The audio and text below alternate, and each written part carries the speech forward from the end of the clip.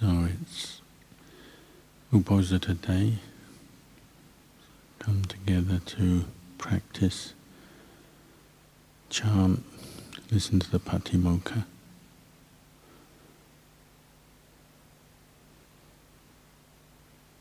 It's the hot season, weather is dry, so it's convenient for practice at this time of year. It's easy to spend time walking meditation. There's no rain. The nights are not too cold. It's a good time to put forth effort into your meditation practice.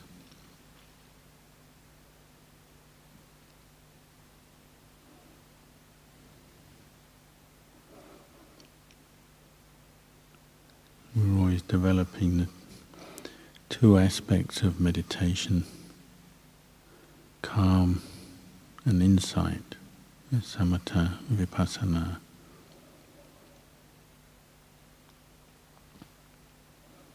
As we know, our minds are always tending towards restlessness, distraction, fueled by cravings and attachment.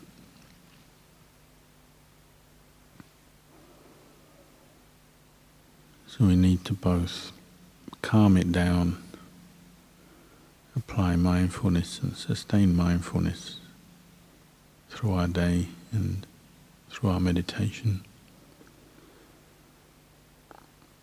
and keep contemplating the Dhamma, going back to the source of all that restlessness and agitation, distraction.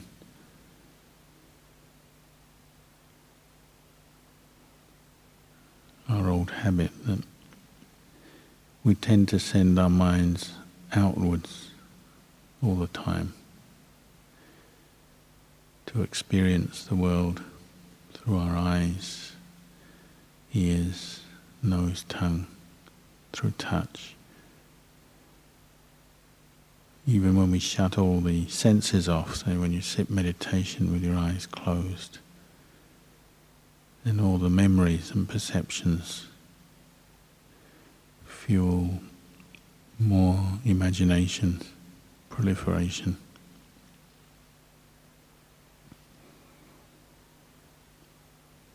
So that's our habit. We tend to be always going out to the world, looking for things, wanting things.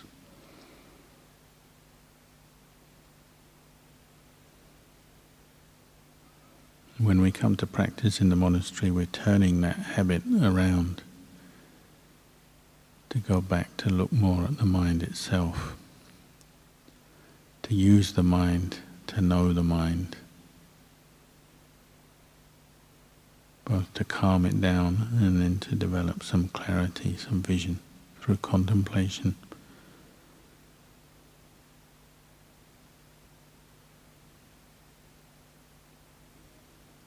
You can't help but notice, even if you're not particularly peaceful in your meditation, you can't help notice the endlessness of craving and desire. How when the mind is going out to the world, looking for things and experiences in the world, it's endless. Always wanting something new to latch onto, to think about, to experience. The mind is never very peaceful, it's always restless, looking for the next thing.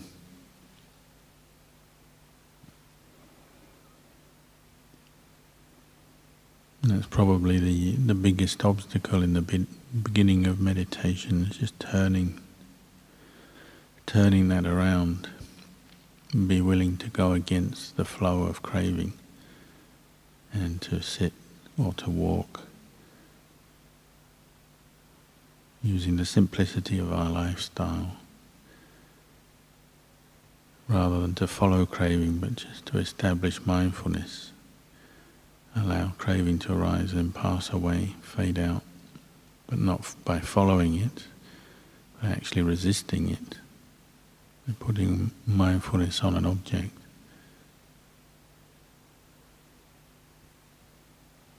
Even if we're not peaceful, we can see almost the futility of craving. It's not leading us to any ultimate or permanent happiness or satisfaction. By its nature, it agitates the mind.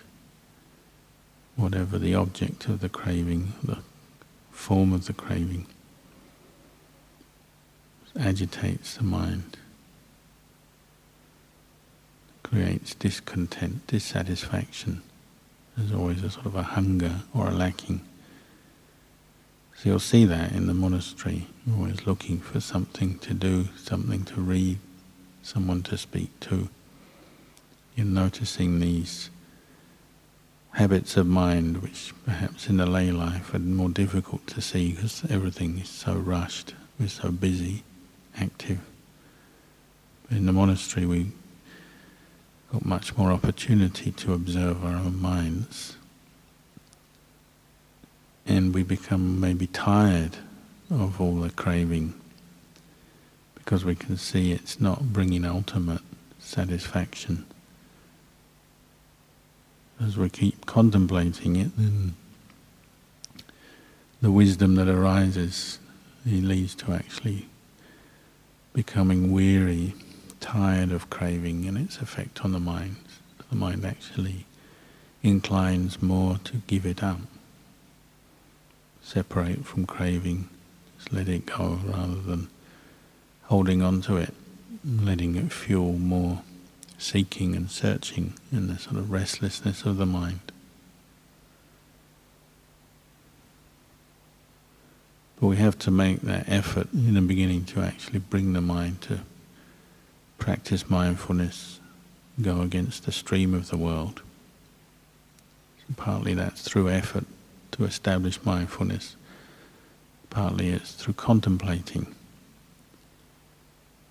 becoming familiar with the drawbacks of craving, the disadvantages, the suffering that craving brings.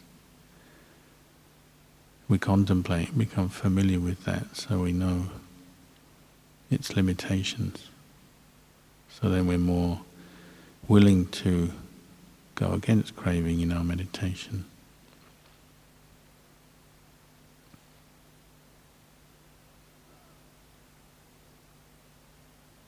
As bhikkhus, we're constantly noticing the impermanence of the world, the material world, even the world of moods and thoughts and feelings.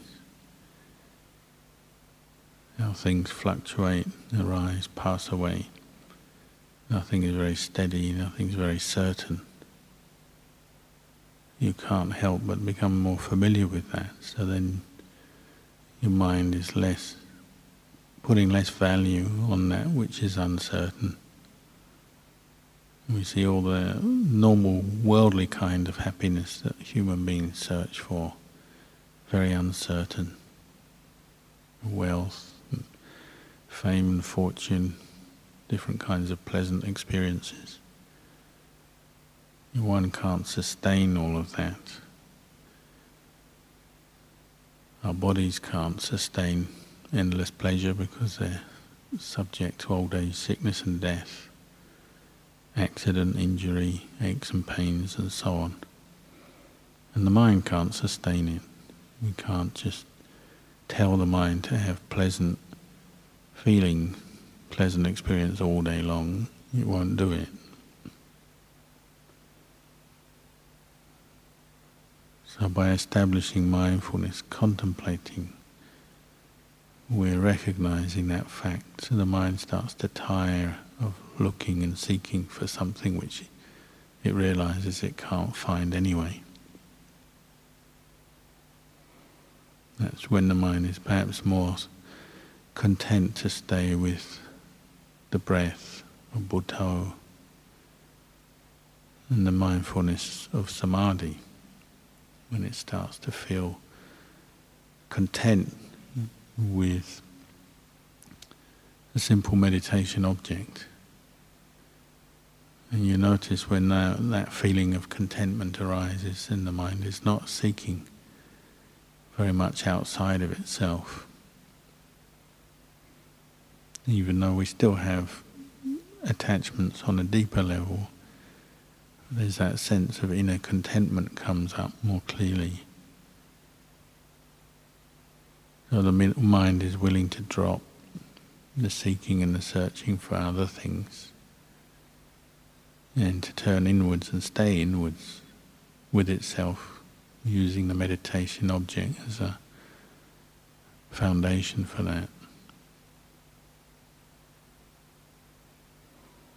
It's brighter too, so the old habit of becoming stimulated and then running out of energy and then becoming dull, bored or sleepy, you're rising above that, transcending that through establishing mindfulness as you meditate. So even dullness, sleepiness is less of an issue when you meditate, other than just the need of the body. When the time comes, it needs its rest. But those dull states based on just lack of stimulation, lack of interesting, exciting things to stimulate the mind, and the desire based on that kind of dullness starts to fade as you're giving the mind an object that it's becoming more and more content with.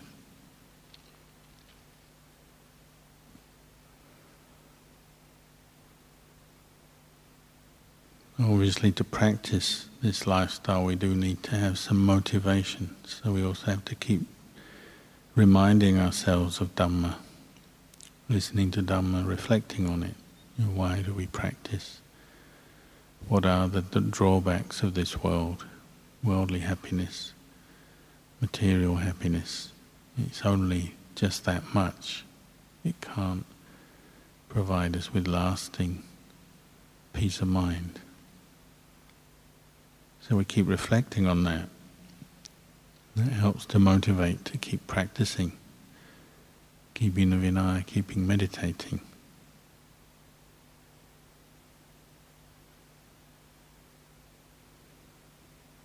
This is how faith arises. When you see the nature of suffering and see how our craving is a cause for suffering to arise, then the mind looks for what can cure that. Where can we find something that is not suffering, not stressful, not an unpleasant experience? It leads on to wanting to hear the Dhamma and practice the Dhamma. That desire for something more lasting, more satisfying.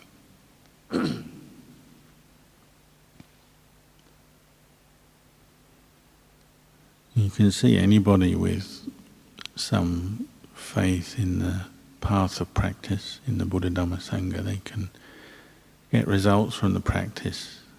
It's not that one has to be perfect in any way. One doesn't have to have perfect health or perfect intelligence or of perfect knowledge of the world or of the Dhamma. It's also just that intuitive insight, seeing there is a way out of suffering. Maybe having heard some Dhamma, it sparked some understanding in the mind that there is a way out. And it's about applying ourselves to the way of practice. Not trying to create the perfect conditions externally, the perfect monastery, the perfect place, nor trying to make ourselves perfect. We have to accept the way we are, but then use the motivating force, the energy of faith, saddha, and apply it to bring up energy and then put forth effort in the practice. I always remember Ajahn Chah's comment when he was on Tudong, when he was a young monk. He had a couple of monks walking with him in northeast Thailand. And at one point in their group they had a couple of boys who joined them from one village where they'd been staying in a monastery, and then they were moving on, and these boys joined them, but these boys were not fully healthy young men. They had disabilities. One was deaf and dumb, could see but he couldn't hear, couldn't speak. And the other had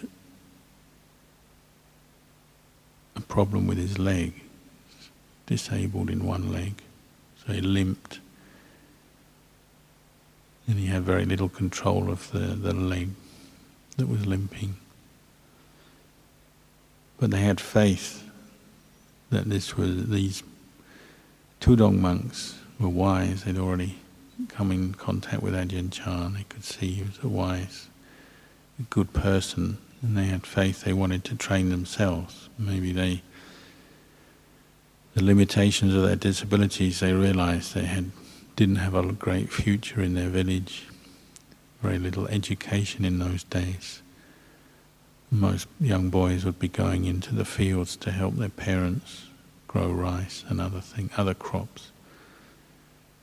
And these two had very little opportunity, so this was one opportunity they could actually learn something and maybe improve themselves. So they were willing to follow Ajahn and the monks on Tudong. It was very difficult for them. The one with the bad leg would walk, and they said sometimes his bad leg would wrap around the good leg and he'd actually trip himself up, fall over. He'd just have to pick himself up and carry on walking. And some days they're walking 15, 20 kilometers. The other one's deaf and dumb, so unless you stood in front of him using sign language, lip reading, there's no way he could hear anything people said to him. If you weren't in front of him, you wouldn't know you were calling him. So, limited communication. But they volunteered. Nobody forced them to go on this Tudong. They volunteered. They wanted to practice. They wanted to learn the Vinaya, serve the monks, learn how to meditate. They knew this is something that was good. It's just an intuitive thing in their heart. They knew this is something that can make them some good karma, bring them some happiness. So they followed along for a long time, I believe many months. And Ajahn Chah said, in the end it's about your mind, your state of mind when you practice, how much energy arises, how much faith you have. Even with those disabilities, they were willing to put up with the hardships and they're willing to practice. And he said they did very well. They were very diligent in all their duties. They learnt the basic core how to attend to the monks, support them in their Vinaya. They could guppy for the monks. They could carry things, could help offer food or medicines. They also learnt to meditate. Imagine the one who could speak learned to chant as well.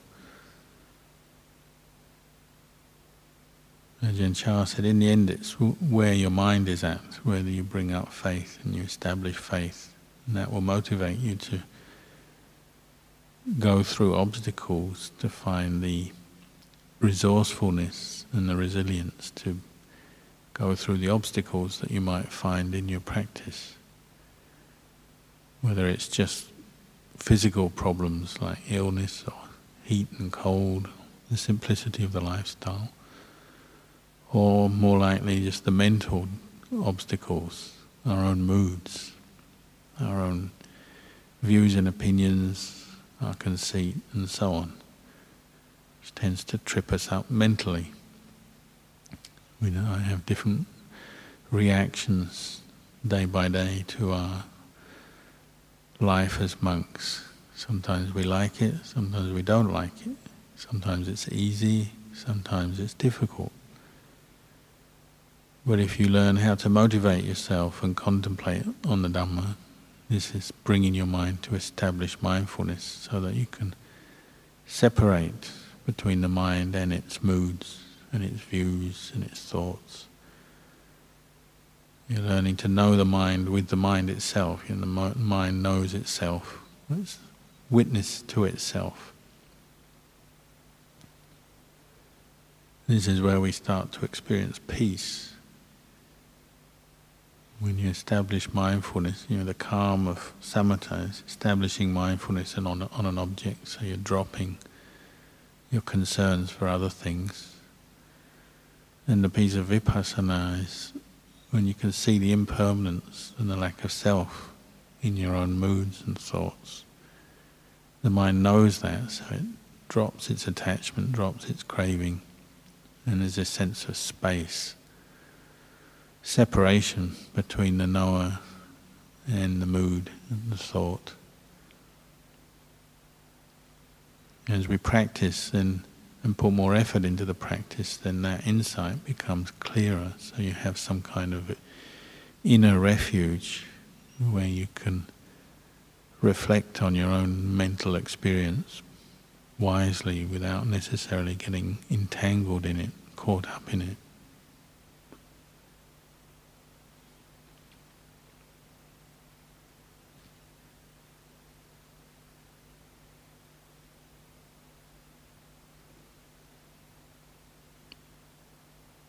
So we have to learn how to apply our minds to the teaching. Listening, reading, listening, and then putting effort into our daily practice, mindfulness as we meditate, sitting, walking, establishing mindfulness of our duties as a bhikkhu, our rules of training, the practices, the routine of the monastery, the chores, the different duties we have. Use them as a way to develop mindfulness. And then reflecting back on the Dhamma, and seeing the lack of anything substantial in the different moods, cravings that arise in the mind. Sure, you'll have thoughts arise, you have moods arise. But when we say they're not self, it means there's nothing, no lasting essence, lasting sense of self in them. They arise, they pass away. They're just conditions of mind. Keep coming back to reflect on that, letting things go, so the mind keeps returning to the peace and quiet of insight. However intense our particular moods are, however much verbalization is going on in the mind, verbal commentary on our life, on the world, on the ups and downs of life, you keep returning to the insight that this is not me, not myself. And there's a spaciousness that mindfulness provides.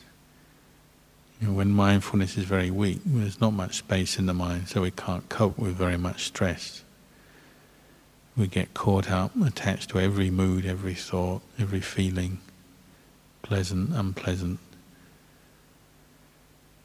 There's not much ability to reflect on it or see it as anything other than this is me, this is myself. And when we're very stressed and suffering, then that's all you know. But if you keep applying mindfulness and it goes in the other way, the mind starts to be more spacious, more calm. Then you've got enough space to allow things to arise, but not grasp at them as self. You can allow them to let them go on their way by themselves. You've got enough space in the mind for other people around you and their behavior, good and bad, the experiences of the world, pleasant, unpleasant, the past, the future, and one has enough space to allow it all to arise and pass away, because one has mindfulness and wisdom enough to see these are just objects of mind, but they're not me, myself. I don't have to grasp or cling on to them.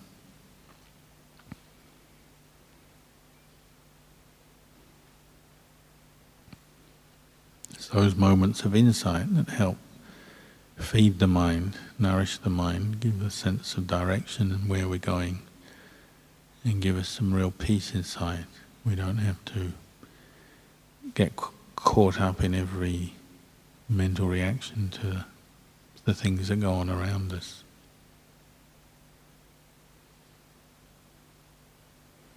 So I'll leave you with these thoughts for your reflection tonight.